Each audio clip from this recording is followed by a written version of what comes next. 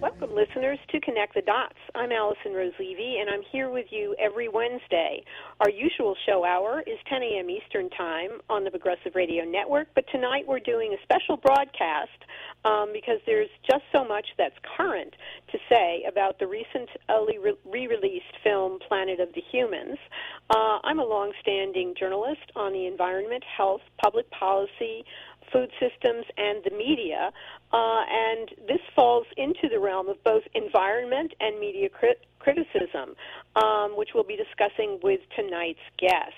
I am delighted to welcome to Connect the Dots Ketan Joshi. He is an analyst and blogger who talks and blogs and considers energy, science, and technology. And he did a really brilliant blog, which has gained a lot of notice and attention, analyzing this film, its timing, and some of its rather considerable shortfalls, which we'll be discussing shortly.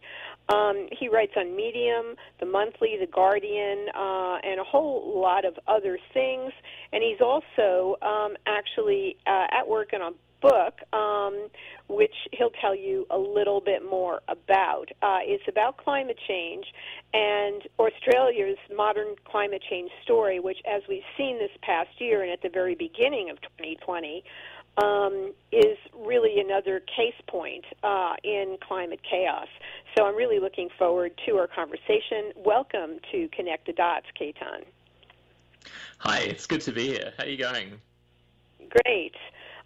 We've got a lot going on here in the States, of course. And, I think it's really interesting that in this particular moment where people are sheltering at home, kind of contemplating the prospects of the shutdown and the basically takeover of our political system, looking at a seriously threatened economy and literally hiding at home to, protect our lives, which is the case, although some people do dispute that. I think it's a very ripe moment for people to kind of look at some big picture things. And in releasing Planet of the Humans, Michael Moore has, picked a really good time to get people's attention. The question is he getting, is he enlisting our attention in this film in a productive and useful way, or is this some kind of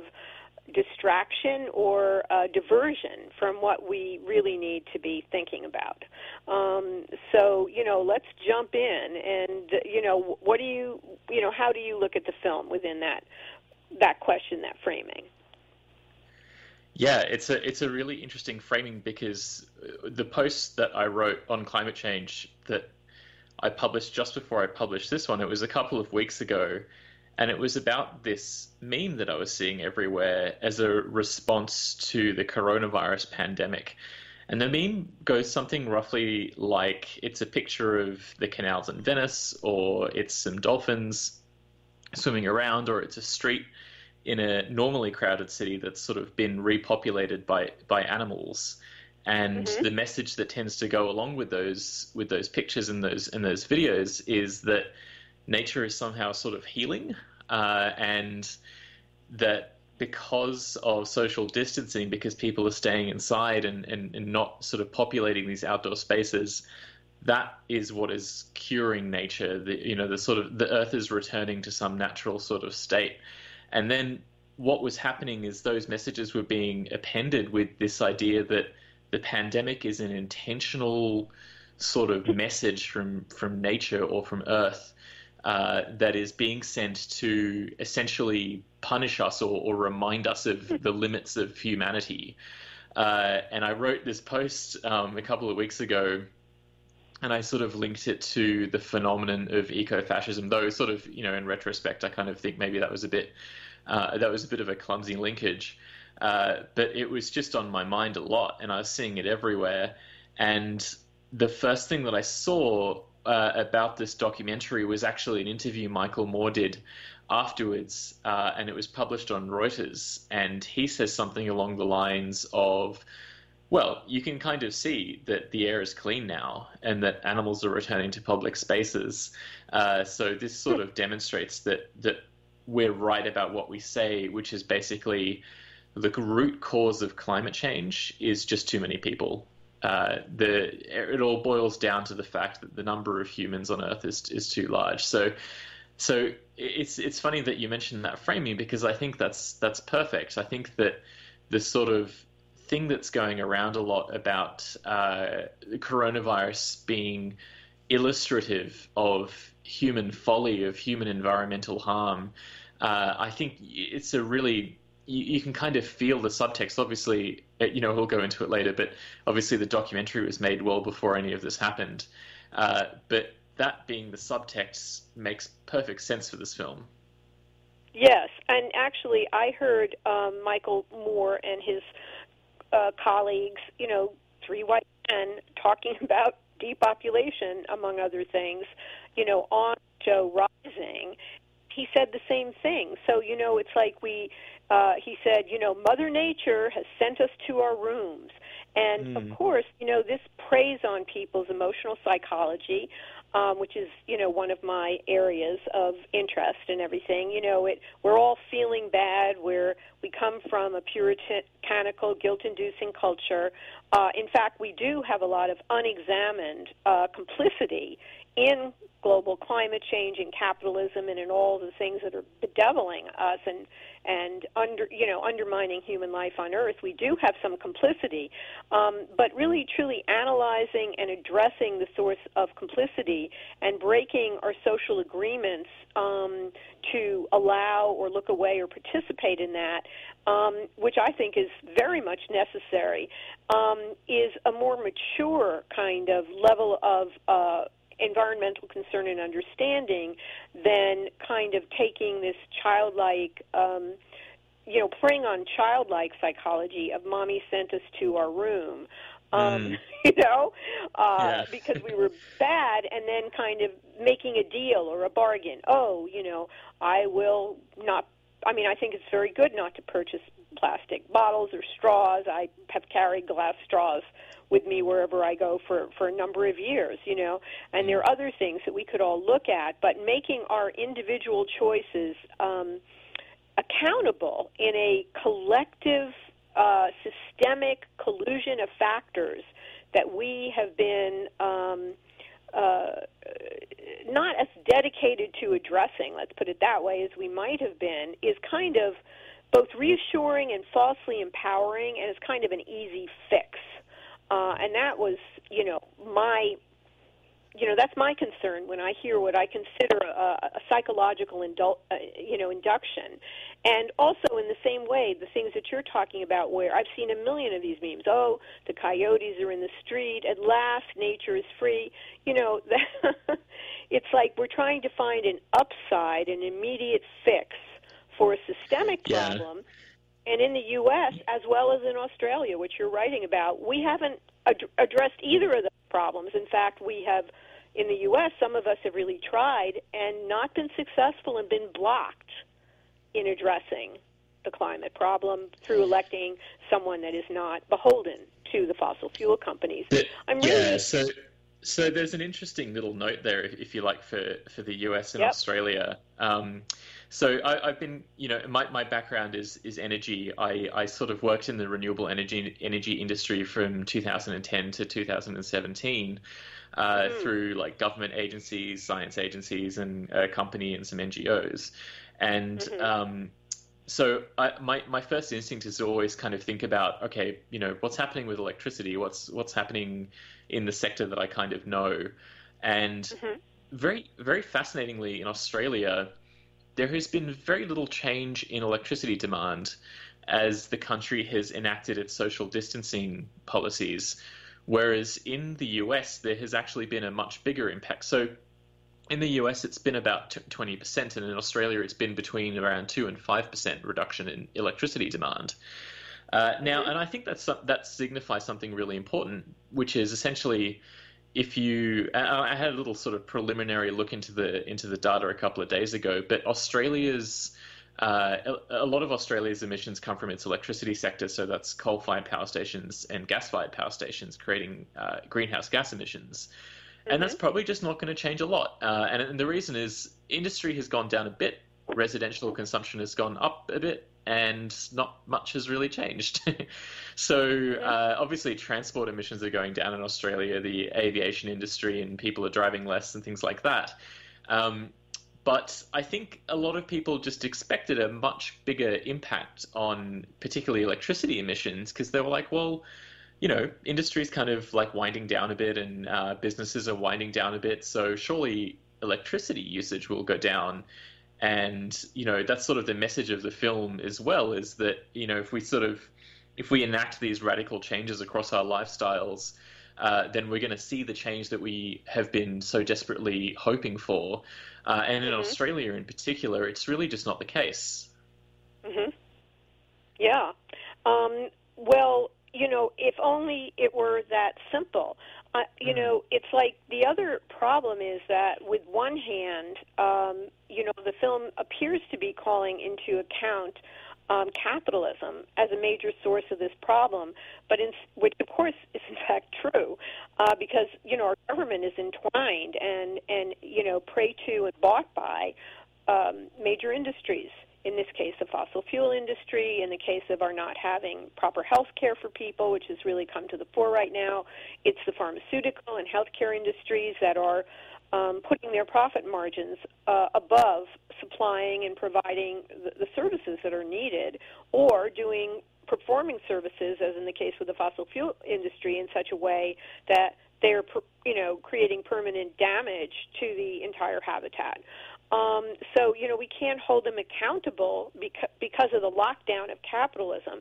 But then turning around and looking at climate leaders, environmental leaders, and holding them responsible for being co-opted during an epoch when everybody was co-opted. The president was co-opted. The administration's energy plans were co-opted. It's taking it entirely out of context. I'd be curious, when I point out that a lot of the footage was shot before, it was, it appears to be dated. It's not clear. In fact, it's clear. It's not clear that from watching the film, you can't tell, is the information current or isn't? Having worked recently in the industry, what's your view? So I think people who, not even just people who've worked in the industry, but people who sort of report on energy and climate issues, and even people tangentially familiar with a lot of these technologies and a lot of these issues, recognize very, very quickly from the start of the film that it's not just old. It's not just like sort of 2 or 3 years old, like, the time it takes to make a documentary. Right.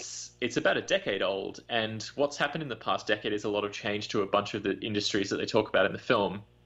So I'll give you an example. The electric vehicle industry, it opens with the launch of the Chevy Volt. And, General Motors are not exactly a shining example of the best of cleaning up the transport system. I think,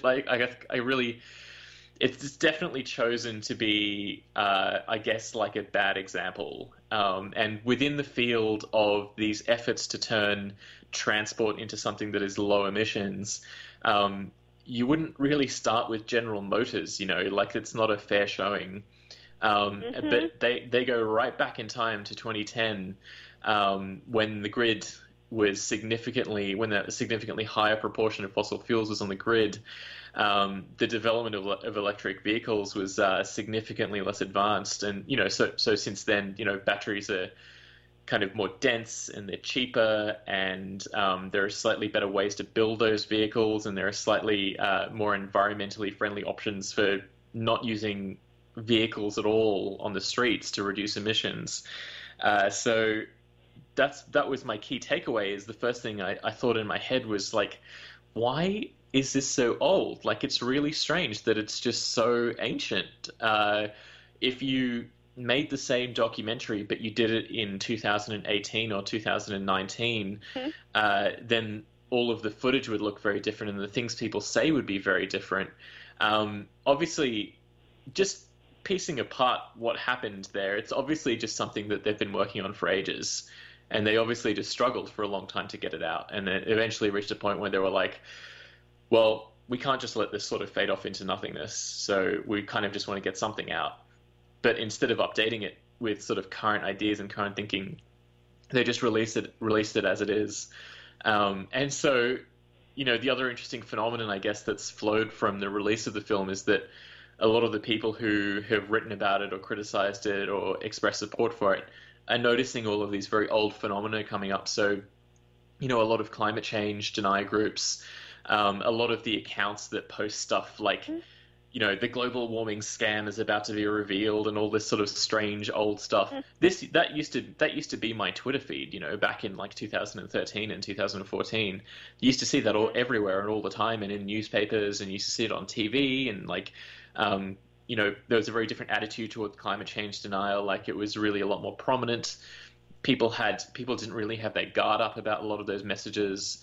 And so it's funny how even the reaction to the film has sort of created this rehash of like a decade ago. It's a very strange phenomenon, and it's not a very nice phenomenon, because I like to imagine that things really changed for the better, particularly after late 2019, when you had the emergence of the youth climate strike movements around the world and the global climate marches. That really changed the tone from arguing with people who don't really get the sort of basic facts on this to a much more positive, passionate public message where people were being encouraged to participate. If climate change, sort of moved from being this sciencey thing, this sciencey technological thing, to this sort of phenomenon of mass public participation.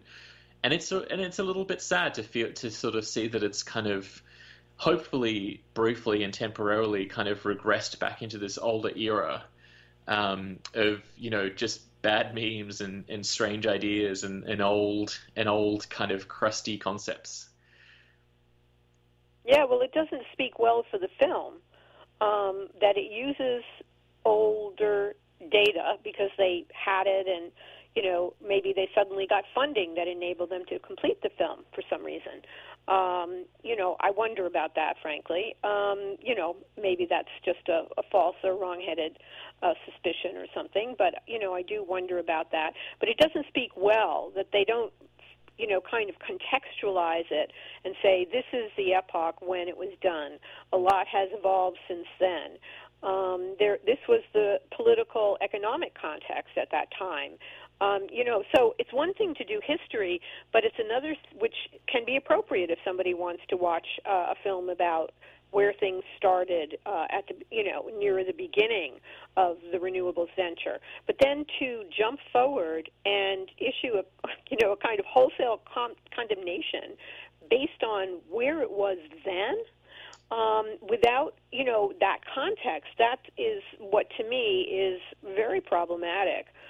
From a journalistic point of view. And the other problem is, if you or I write a blog, we have to, yes, we can give our opinions, but we also have to cite links. We have to document what we're talking about. And, a film is undocumented. It's very emotionally persuasive. And so people, it sounds upsetting and reasonable. And many people in the U.S.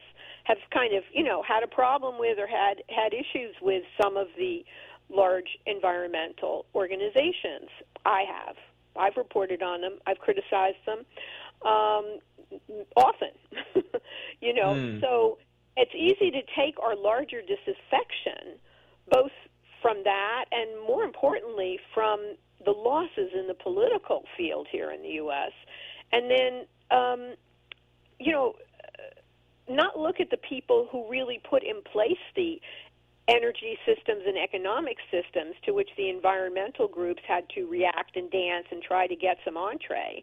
But, just the leadership of that themselves. Not that they, played a perfect role. I'm certainly not saying that. But it seems quite faulty to make this great leap to condemn the entire field of renewables without that. Like, for one thing, there has been evolution. There are prospects to go to 100% renewables rather than this compromise of things that are basically discredited that the film is critiquing.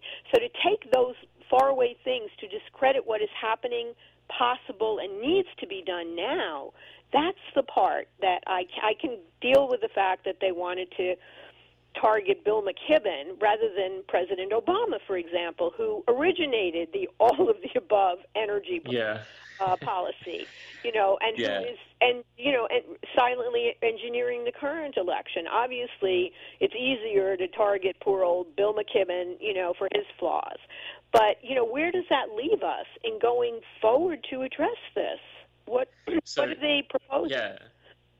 It's a very interesting question, because I think basically it speaks to a challenge that obviously has existed for a long time, which is, how do you do introspection for a movement? How do you criticize yourself or your friends without creating this risk profile? And so what this movie does is it tries to do inwards facing criticism, and I'm operating on the charitable assumption that when they call themselves environmentalists and leftists, they mean it. How do you do that without basically triggering the other side in sort of pointing at it and saying, haha, see, we told you that renewables were bad, and we told you that, environmental groups were sinister, and basically the answer to that question is, you only do that with extreme care and extreme effort. And you have to come to that process of introspection with an extreme level of charity and kindness, and you have to talk to people and you have to listen to people. And that series of words I just said, those are the antithesis of this film. They only talk to each other. They don't put a huge amount of effort into checking anything, so there's a lot of mistakes in the film. And in fact, a lot of what I saw in that film is directly borrowed from fossil fuel industry talking points or climate change denier talking points. So what has happened as a consequence of the release of this film is, I think almost every single major climate change denial group in the world has been aggressively pushing it. So they've kind of said, you've got to watch this. They're sort of using it as this cross-ideological communications tool, where they're saying, you're a leftist, you like Michael Moore, you better watch this documentary by Michael Moore showing that renewable energy, wind and solar, are environmentally damaging and run on fossil fuels and all that sort of stuff. So what it sort of illustrates is that the way forward will necessarily involve good, healthy, constructive, inward-facing criticism, where you kind of look at something that your friends are doing, something that the people you respect and you love are doing, and you go, okay, what's the best way for me to retain this relationship with this person that I have? Whether it's, friendship, or whether it's just, you respect them as like a leader in a movement, but also criticize them in a way that kind of gets them to pare it back and clean up their act a little bit. And really, I think that I would say that a lot of the climate advocacy movement is getting pretty good at that. They're good at sort of saying, that's not really a healthy direction that we're going in, or we don't like this particular thing. We don't like, say, the excesses of capitalism deciding the growth of renewable energy around the world. We don't like it when large organizations do partnerships with, large environment organizations do partnerships with big banks. I'll tell you a funny story, actually, if you like, that sort of relates to this. In Australia, Australia actually originated Earth Hour. Are you familiar with Earth Hour? In March, sort of people flick off their lights for 1 hour. They did what? What was it called? It's called Earth Hour. Oh, no, I haven't heard of that. Yeah, so what it is it sort of originated in Australia as a sort of it's a 1 hour event each year, and you sort of turn off your lights in your house to signify your support for climate action. And it started in 2008, and it was really good. It really raised a lot of awareness about an issue that in 2008 people were only sort of hearing like conflicting things about. Like, it was like some hard science and then some crazy climate deniers, and it sort of brought it out into the public, and you could participate in it, and it was really good. And unfortunately what happened is it just really stuck, and eventually, I felt like the event was sending the wrong message. when it comes to stuff like energy efficiency, it's not really so much about turning the lights off as it is about like, building a better home so you don't have to buy a 2000 kilowatt air conditioner in Australia, for Mhm. instance. Mhm. There are a lot of really great things you can do in energy efficiency that don't involve you turning your lights off. Like, you change your light bulb to an LED bulb. Lights are really just not massive proportions of consumption in people's homes. Um, Mhm. so I True. wrote this short little blog criticizing Earth Hour, and sort of criticizing the World Wildlife Fund a little bit for partnering with this advertising agency, Leo Burnett.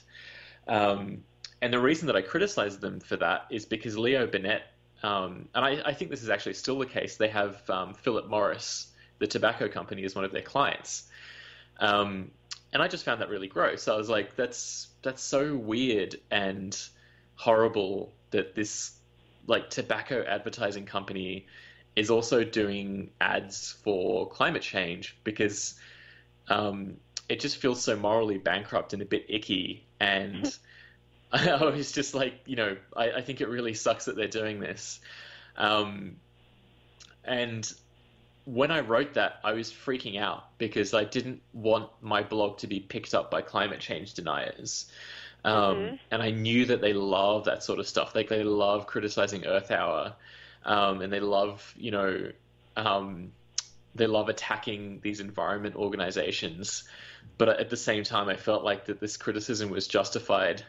And I freaked out for like just weeks and weeks, and I never published the thing. And then eventually, like a month later, I published it when no one cared about the issue anymore.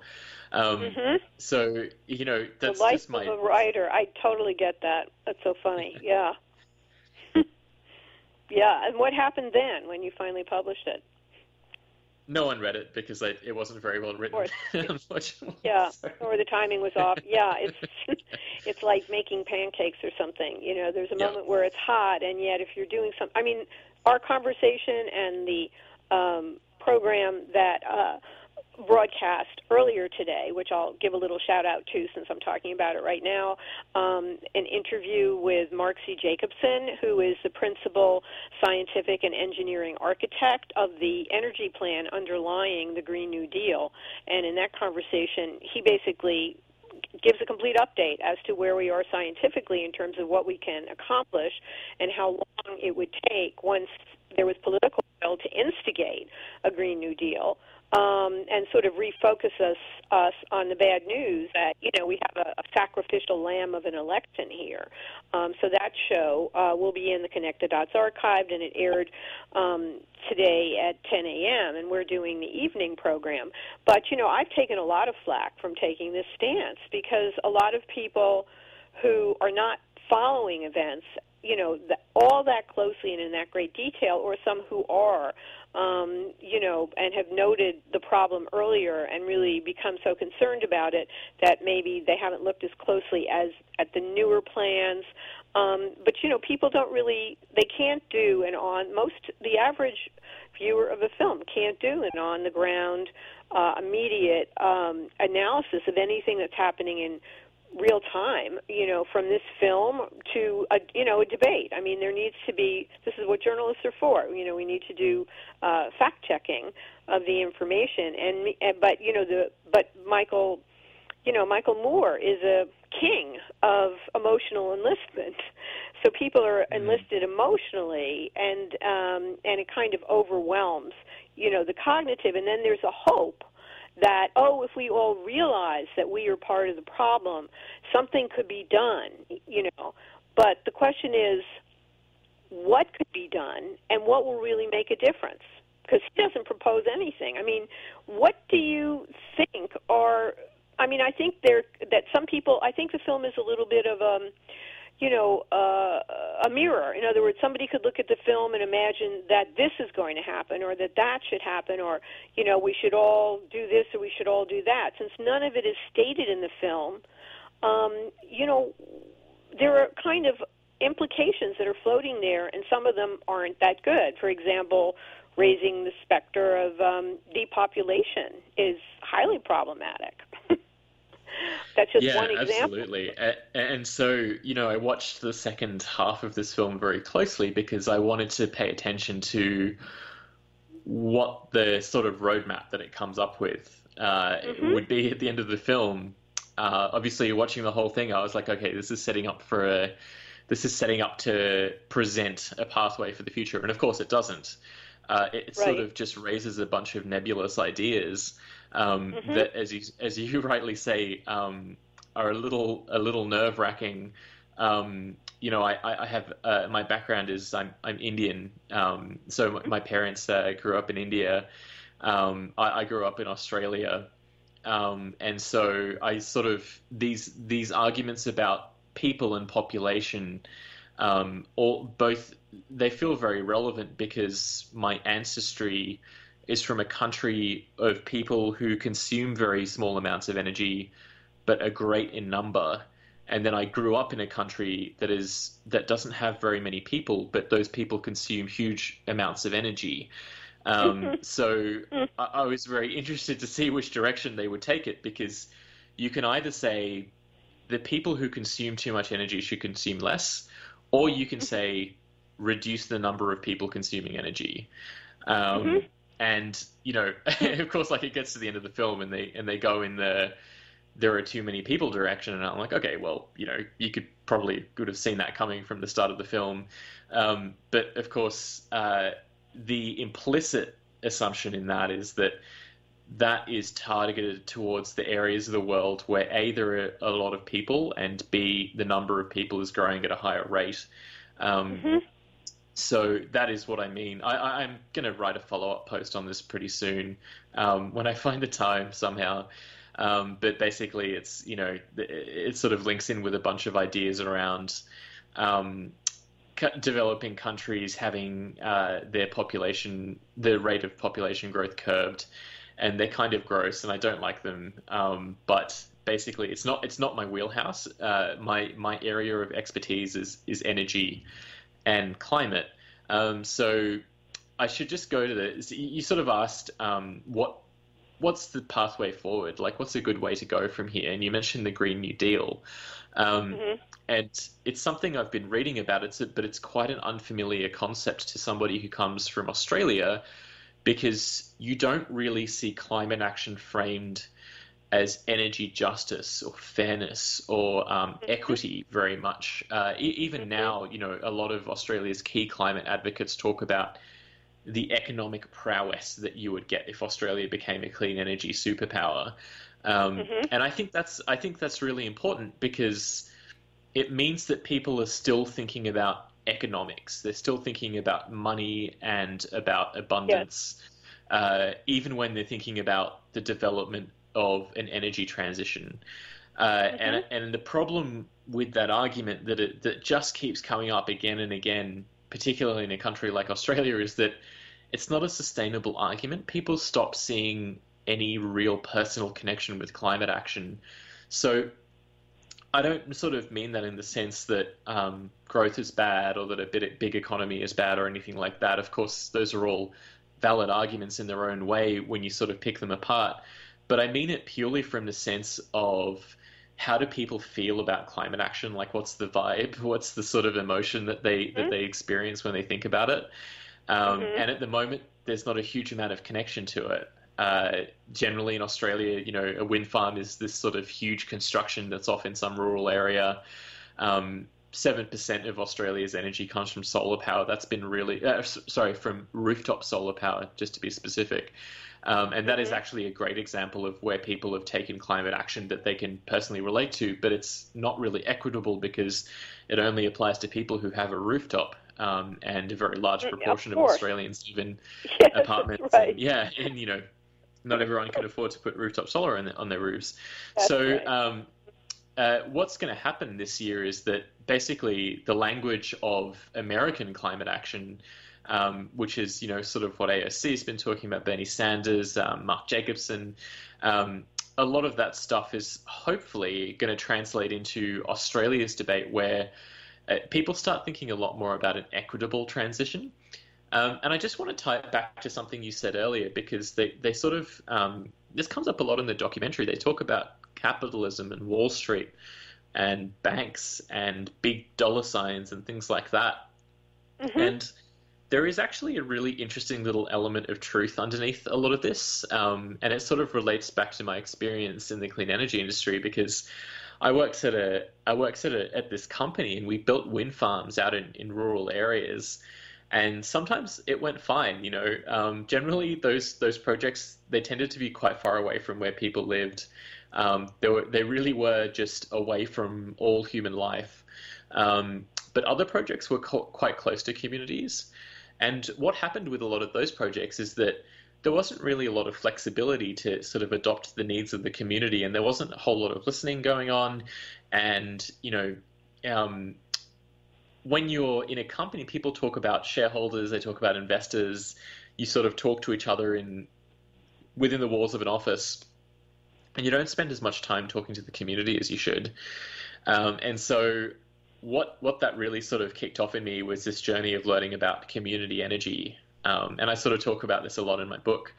But one of the best, most sustainable pathways for the growth of large-scale clean energy at a scale that you need to sort of power an economy, whether that's an economy of less people or more efficient consumption or all those sorts of things, you still need something. And really, these developments, and you see them a lot in Germany and Denmark, that are basically owned by communities. So you do have some partial ownership from corporations, and corporations do run the process of construction and development.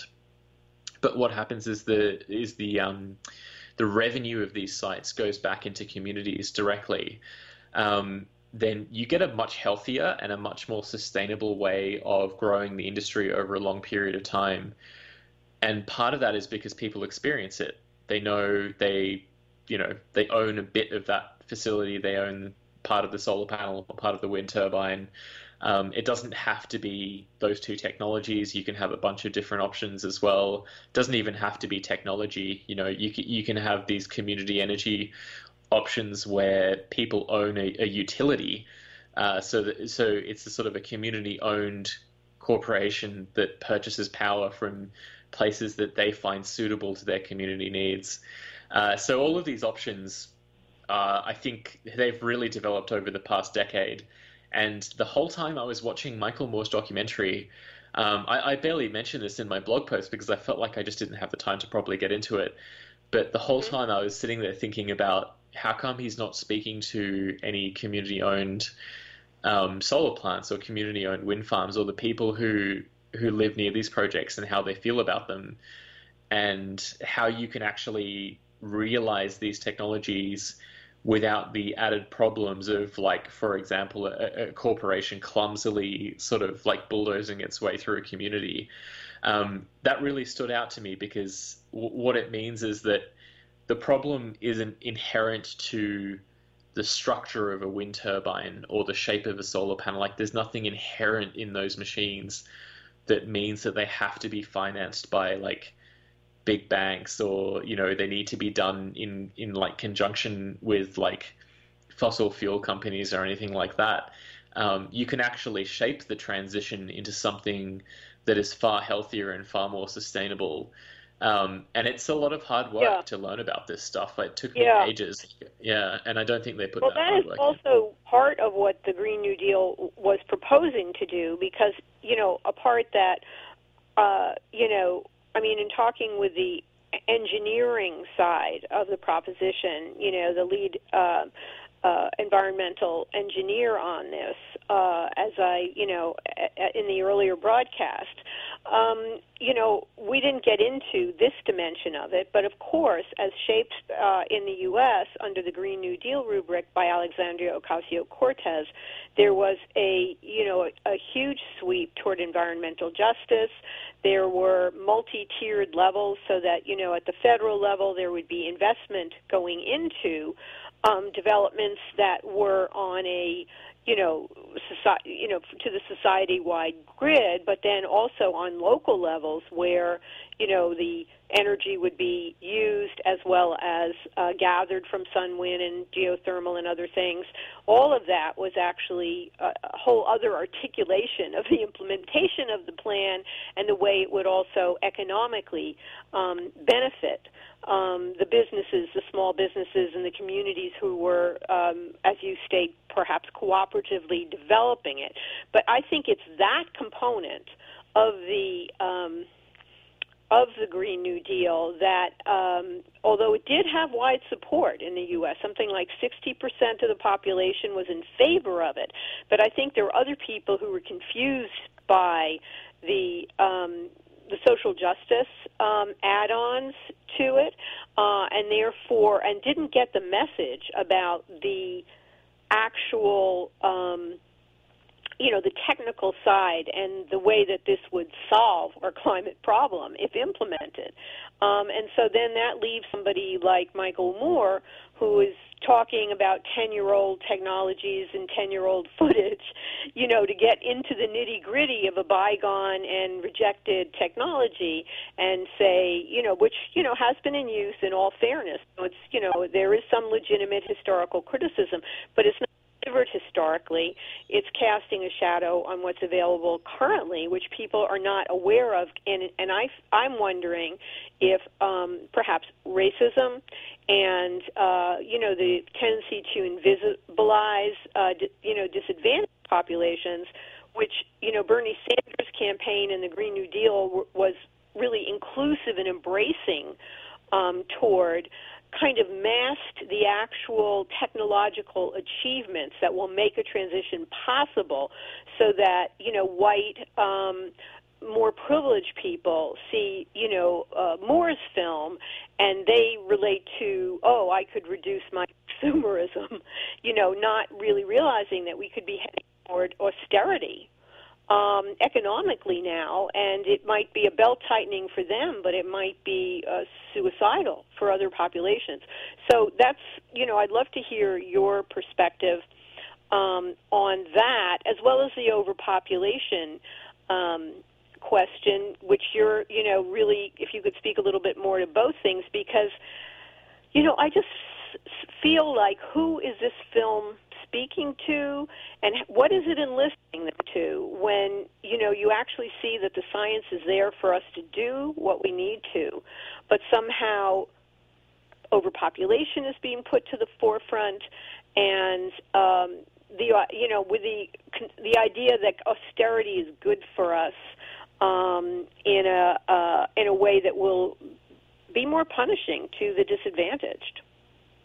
Yeah, it's really a pretty major cop-out in my eyes, because the way that the film is constructed is it sort of knocks away every alternative on extremely weak justifications, right? So for instance, when they talk about solar, they've got a guy on there who's just sort of saying, well, you need fossil fuels to make a solar panel, and then it just kind of stops, and it's like, well, that's not an option then. Like, you can't, looks like we can't use solar panels to resolve the climate crisis because you need fossil fuels to make it. So what's going on there is this sort of binary thinking, right? It's a 0 or it's a 1. Either climate change is fixed or it's not fixed. You can't reduce emissions by 99% in their view. So you kind of, like, if a solar panel requires 1 ton of carbon emissions to make, but it offsets 1,000 tons over its lifetime, then that still counts as a failure. Now, if you sort of trace that binary thinking through as an overarching ideology, and you apply it to the entire climate change problem, you can kind of see how they get to where they get to, which is that there is no action or change to the human species that could ever result in lower emissions. So you just have to kind of chop off this limb of humanity, and that's the only way you can do it, is to remove. And of course, if you reduce the population by by 50%, you would still have 50% of our current level of carbon emissions going into the atmosphere. And of course, you wouldn't be able to build any new technologies to replace the fossil fuel ones because by their reckoning, all those technologies are as environmentally damaging as the fossil fuel power stations anyway. So the more you think about what they're saying in this film, the more you end up going in this strange, maddening circle inside your own mind. And it's a real problem because a lot of people are watching it and walking away feeling refreshed and satisfied and changed by it. And I'm having trouble relating to what they take from it. But from what I can see, it links back to this phenomenon that has been cropping up here and there over the past year, and it's sort of around giving up. And it's been referred to as doomism. I'm not sure if you've sort of heard that phrase. No. Sorry, yeah. Doomism? Mm-hmm. Yeah. So this sort of like doom and gloom approach, which is essentially that there is no real change that we could ever make that would resolve this problem, right? So really the math is relatively simple. We need to bring emissions down to zero. We need to do it as quickly as possible. And every little unit of change that we make results in fewer quantities of greenhouse gases in the planet's atmosphere, and consequently a lower chance of negative impacts on human life. But the film just kind of like, I don't quite understand where it's going, except in the context of this sort of nihilistic anti-human idea that it is purely our existence. No matter what we do, no matter what changes we make, no matter how we live our lives, not even really, and no matter how much we consume, we will cause this problem. And that's why, just to bring it back to what we talked about at the start of this conversation, all those articles about, animals returning to the canals of Venice or whatever, they always came with the phrase, humanity is the virus. And I feel like that's just such a significant little thing to say, because if humanity is the virus, then the only cure is eradication, right? Like there's no, you can't say to a virus, just change your ways, just make it better, just do something differently. Just figure out a nicer way to live that doesn't screw up so many people's lives. Virus is just like this automatic destructive force that has no agency. And if you talk to young climate activists, if you talk to a lot of people in the movement, if you listen to Greta Thunberg's speeches, it is always really about agency when you break it down. There's a frustration at the heart of it, which is that stop pretending that you don't have any control. Stop pretending that you don't have the power to fix this. And get your stuff together, because you actually do have the power to fix this. You're kind of just been seized by this like phenomena of widespread inaction for 3 decades, and it is actually not as hard to fix as you think it is, as you would have sort of discovered in your as you would have explored in your earlier conversation. It's not as terrifying or as life-changing or as existential as you sort of been feeling in your heart for a long time, but the barriers are difficult. The stuff that's in the way, that's in between us and the solutions, that's the hard part. The fossil fuel industry's impact on politics, or like the difficulty of just switching a grid from one technology to another technology. Those things are hard, but they're resolvable. There's nothing inherently unsolvable about them. So that is my read on why people are watching this film and kind of walking away feeling like, I knew it. I knew that there was no way to fix this. I knew that humanity was sort of inherently cursed and it would never be able to figure out a solution for this. And it's very much not what you will hear from young climate activist groups like the Sunrise Movement, the Australian Youth Climate Coalition in Australia, for instance. It's really not the message that you hear from them. They're screaming out, you can actually do it. Stop freaking out. Stop giving up. This is the pathway. We know what to do. Yes, I mean, people were saying to me, asking me on some of these threads where there were a lot of arguments, and basically there were a lot more people who supported the film and regarded it as, like, you know, a huge breakthrough of some kind than not. You know, on this particular thread, for some reason, I just was kind of really surprised by it, but that was what was happening. And some people asked, well, where are the Sunrise Movement? And, of course, you know, I looked to that immediately to double check my own perspective, you know, and they're basically, you know, on with trying to get things happen in government even under the most difficult circumstances. They're still engaged. They're still fighting for what needs to happen. They're fighting for economic support for people who are suffering from the pandemic and lack the wherewithal to economically persist, you know.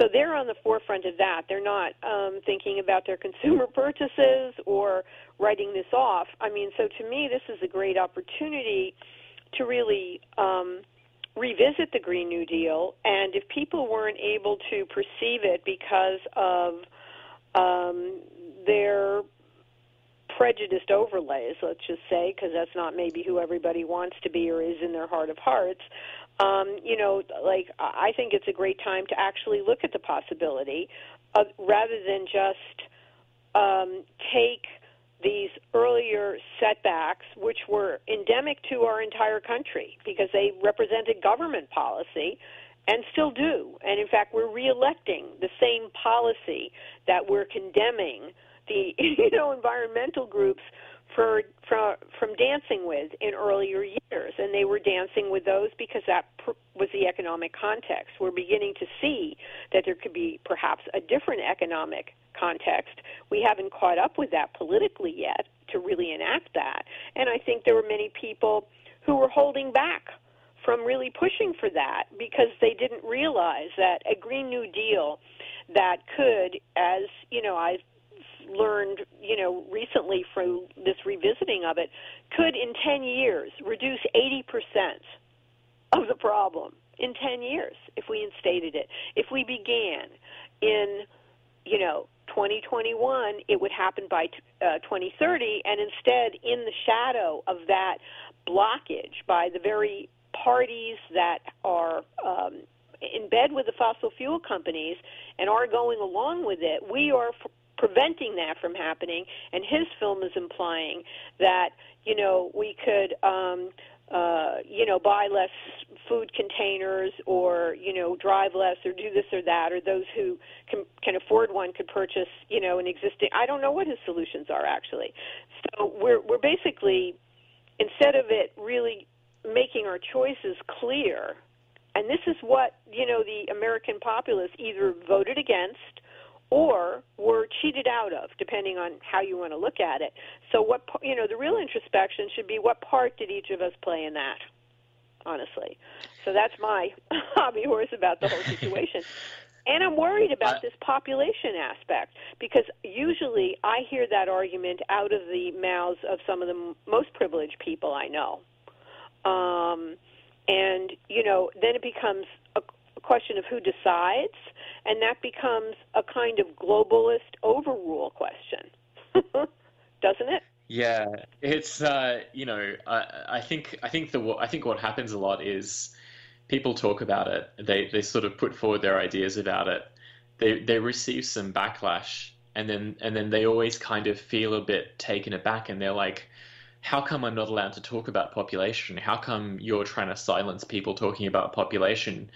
But what is really happening there is that to talk about this issue needs to be done with incredible care and caution. And again, a lot of effort, a lot of listening, a lot of charity. But unfortunately, the argument kind of comes from people who just aren't good at that. They're used to basically sort of existing in this world where they can just emit their feelings without really putting much effort into trying to hear from other people or grow them over time. And consequently, they sort of have this reaction of like, oh, no one lets me talk about this issue, but now I need to get it out. Now I need to get the truth out into the open. And I really think that is what has happened with this film. Mm-hmm. Mhm. So it's servicing that, and we'll, I guess, see what, if anything, comes of it. And whether that genie can also be put back in the bottle. And I'm looking forward to reading your upcoming blog. In order to get a handle on that, because I think it's very important for that to be addressed. The Leah Stokes blog that she did recently, she being an environmental professor, author, academic, and kind of thought leader, was castigated as racist in raising that issue. And, I think it's quite important to raise it, and I look forward to your formulation of it. Just, saying parenthetically, we're kind of coming down to the last 5 minutes of the show here. I'm talking with Ketan Joshi, who has been active in the energy, technology, and communications aspects of, our environmental movement, and we're globally and with special work in Australia.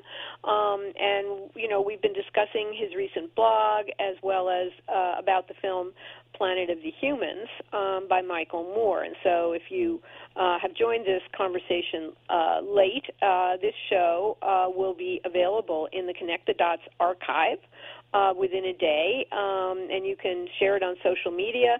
Also, an earlier program on what the Green New Deal is actually offering us in terms of an energy solution is also in the archives and recommended listening. So, any final thoughts from you, Ketan, about how to kind of redirect some of the energy that has been directed toward this film that may be less than optimal? Yeah, so this is that exact question is the sort of justification for my all the follow-up work I'll be doing, which is basically often through my career, when some really widely viewed piece of misinformation comes out, often the best thing that you can make out of it is actually using it as a chance to communicate some science and talk about, what the scientists are saying about an issue, or what technologists or engineers are saying about an issue. So hopefully I'll be kind of doing a bit more of a state of play for modern energy, sort of looking at some of the huge challenges that are coming up in the 2020s, particularly around like grid integration and issues around equitable development of energy. I guess the other thing is just simply that it's so tragic that this has come in a year when the climate movement already took a really huge hit. Obviously, a pandemic is not great for a movement that was building up so much great momentum from getting out on the streets and pounding the pavement and doing strikes and marches and things like that. And it just sucks so much that this film has taken up a lot of oxygen in a debate that should really be focused on what happens after the pandemic, where stimulus funding goes, where recovery money goes. So really, I'm kind of really keen to get back into what my writing currently focuses on. We're going to have to end, unfortunately, a little early here, but I really look forward to, and I will be sharing on social media what you're writing. And can you just quickly give your website for people, and then who want to read your material as it comes out, and then we'll kind of sign off. Sure. My website is ketanjoshi.co. That's ketanjoshi.co, and my Twitter handle is @ketanj0. Great. Thank you so much, Ketan Joshi, for being with us on today's Connect the Dots. And thank you, listeners, for tuning in to the special edition of Connect the Dots. And you can find it and share it in social media from the Connect the Dots archives. And I look forward to seeing you on next week's show, 10 a.m. Eastern Time on Wednesdays. I'm Alison Rose Levy. Be well.